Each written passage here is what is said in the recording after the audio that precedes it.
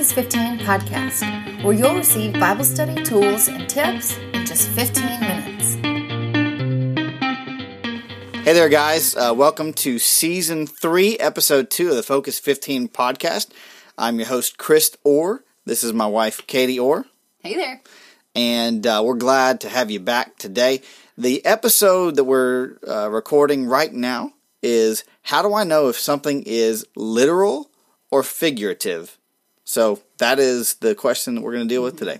Well, this issue actually just came up for me because I am reading through the Psalms and studying the Psalms, and there are lots of other women out there doing that, and it's been really fun. And there is so much in the Psalms that sometimes it's very obvious that it's figurative, but that sometimes you're kind of like, is this literal or figurative? I'm not sure. And so this is kind of been coming up a lot as I've been reading. And even just, it was yesterday, I was reading in 18 Psalm 18. I was looking up here, it said Psalms, and that's why I started saying Psalms, because if you guys listened to the last podcast, that's a pet peeve. You know it's a pet peeve, both of ours, and somebody did it today at a conference I was at.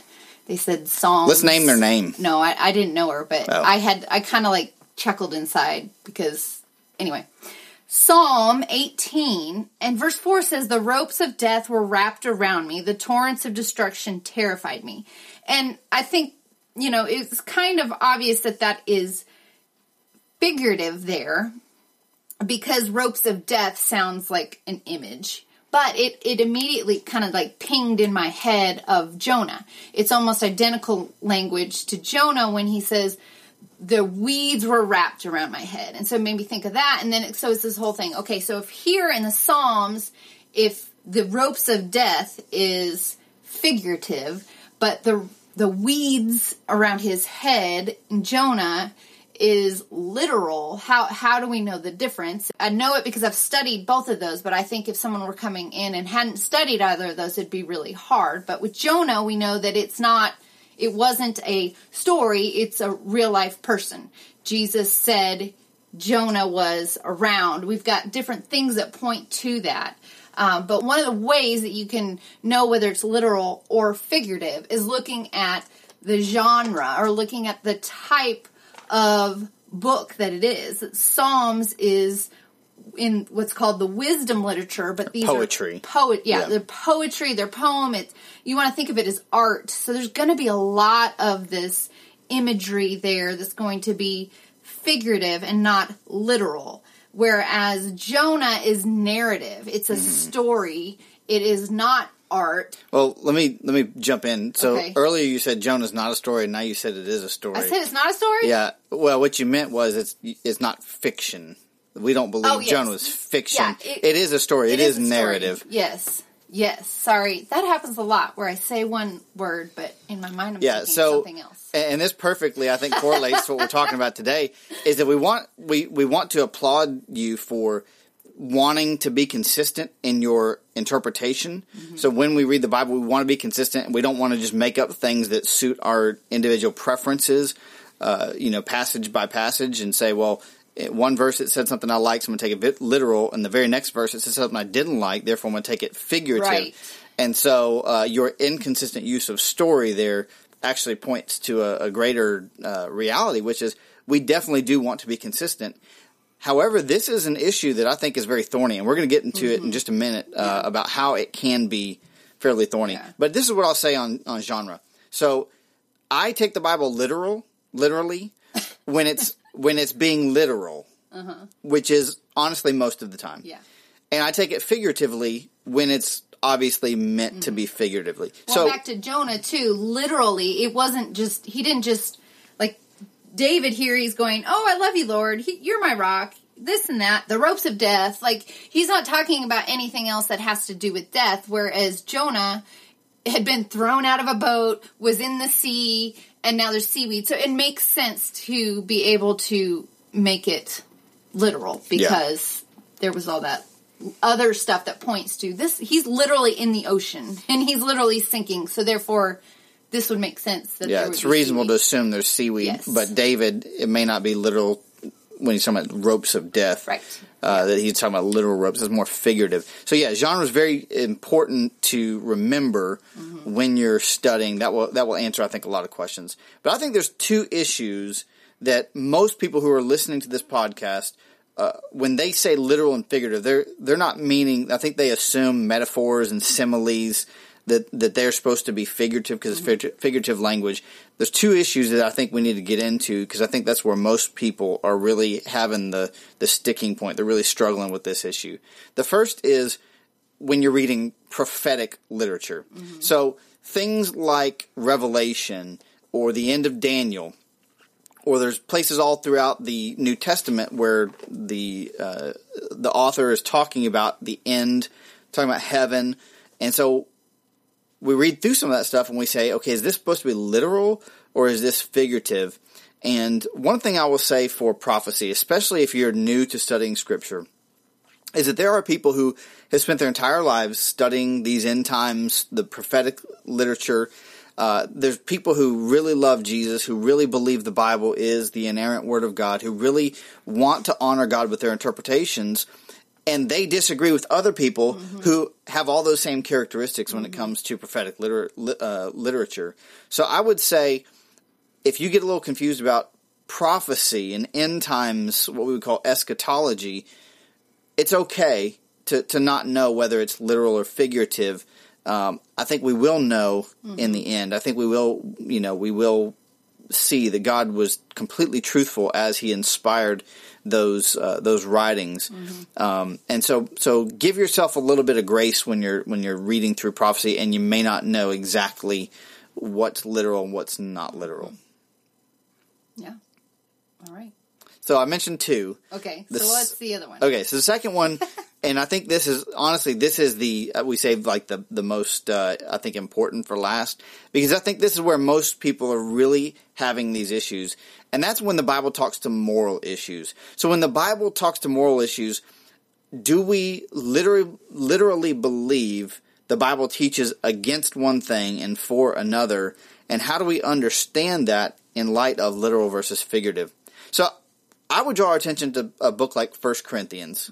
1 Corinthians, Paul is he's writing to a church that's very messed up. They got a messed up situation, and he's really writing to correct them. In fact, I've been reading through 2 Corinthians, and 2 Corinthians, he's really apologizing, not for the content, but kind of like, he's like, I just feel so bad that I had to be so hard on you guys in the first letter.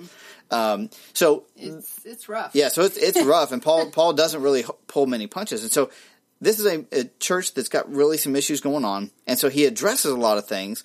So, for instance, in 1 Corinthians 6, Paul talks about sexual ethics and marriage issues.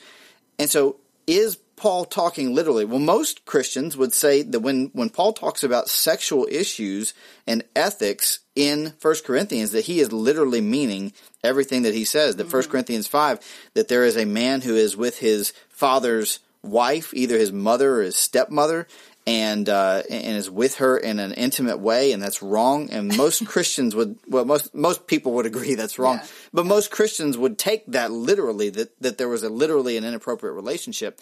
So fast forward to 1 Corinthians 11, and Paul talks about head coverings for men and women, and there's a really thorny issue there. Most Christians don't believe that Paul's instruction about head covering literally applies to us today. So how can we but it's one thing when it's like David in Psalms and Jonah in Jonah, because there's two different books, different types of literature. But how do you deal with it when it's literal in one case in the same book by the same author? How do we figure this out? Well, here's what I would say. There are some cultural and contextual issues that are going on in 1 Corinthians 11 that have caused Paul to step in and say what he says. So there were some morality signaling going on in 1 Corinthians 11 with hair and with head coverings that is not true in our culture. So for a woman to not have a head covering or not have long hair would be akin to her saying, I'm not married. And so if you're a married woman with an uncovered head or didn't have long hair, however you see that being interpreted, you would say that was very similar to taking off your wedding ring when a hot guy walks by. You're like renouncing your marriage in public. And so no head covering is losing the ring. Yeah, very similar. Right. So if you're a woman, or I guess if you're a man, either way, and you see somebody of the opposite sex walking by, like a very attractive person in church, and you take off your wedding ring and you're like, "Hey, how you doing?" Like that would not be a great way to worship, I don't think. Right. So there were some cultural issues that Paul was dealing with that contextually are not true in our day. So how do we get through this? How do we figure this out? Well, here's what I would say. When we're talking about an issue that is taught broadly in Scripture, and we see that there's an author who's teaching something that seems to be literal, we have very great confidence that we can take it literally. So the things that Paul says in 1 Corinthians 6 about sexual ethics, they're taught very broadly in Scripture. From Genesis 1, God starts... Broadly meaning not necessarily in specific... That's not a word. Broadly meaning not just once. Yeah, like broadly, it's in lots of other places. Yeah, it's Genesis. I mean, it's all throughout the Old Testament, all throughout the books of the law. It's frequently talked about. That's right. So taught in multiple occasions, very with great clarity, in many occasions. Then we can come back and we can say, okay, this very much seems like it's in keeping with the rest of the counsel of God, and therefore we can believe that this is literal, and it literally applies in our situation, in all situations.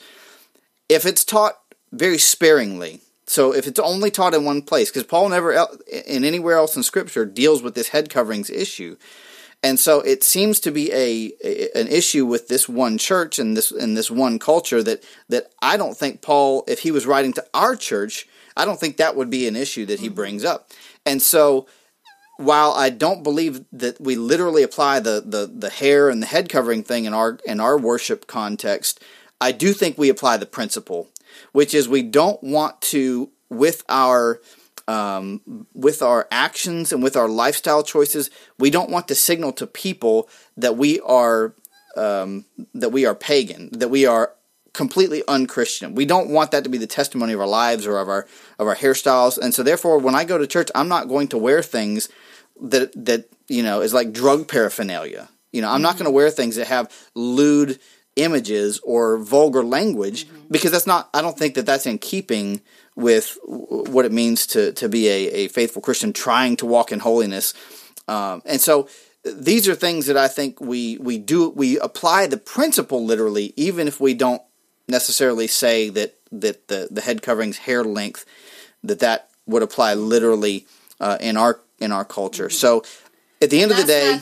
That's not to say that if you wear a head covering or if you prefer not to cut your hair because that's not to say that... Because you do think it's literal. That's not to say that is wrong necessarily, but it doesn't mean that everybody else who doesn't take it literally are insane. I think there's very much a case to be made where that would explain why we would not apply that literally, but we would apply other things we see in 1 Corinthians literally. And so I think this is where people, when they're studying the Word, they're going to step into these things and say, I want to be consistent, but I don't really understand the principles. Right. And so, again, just to recap some of the principles we've covered, it's literal when it's meant to be literal.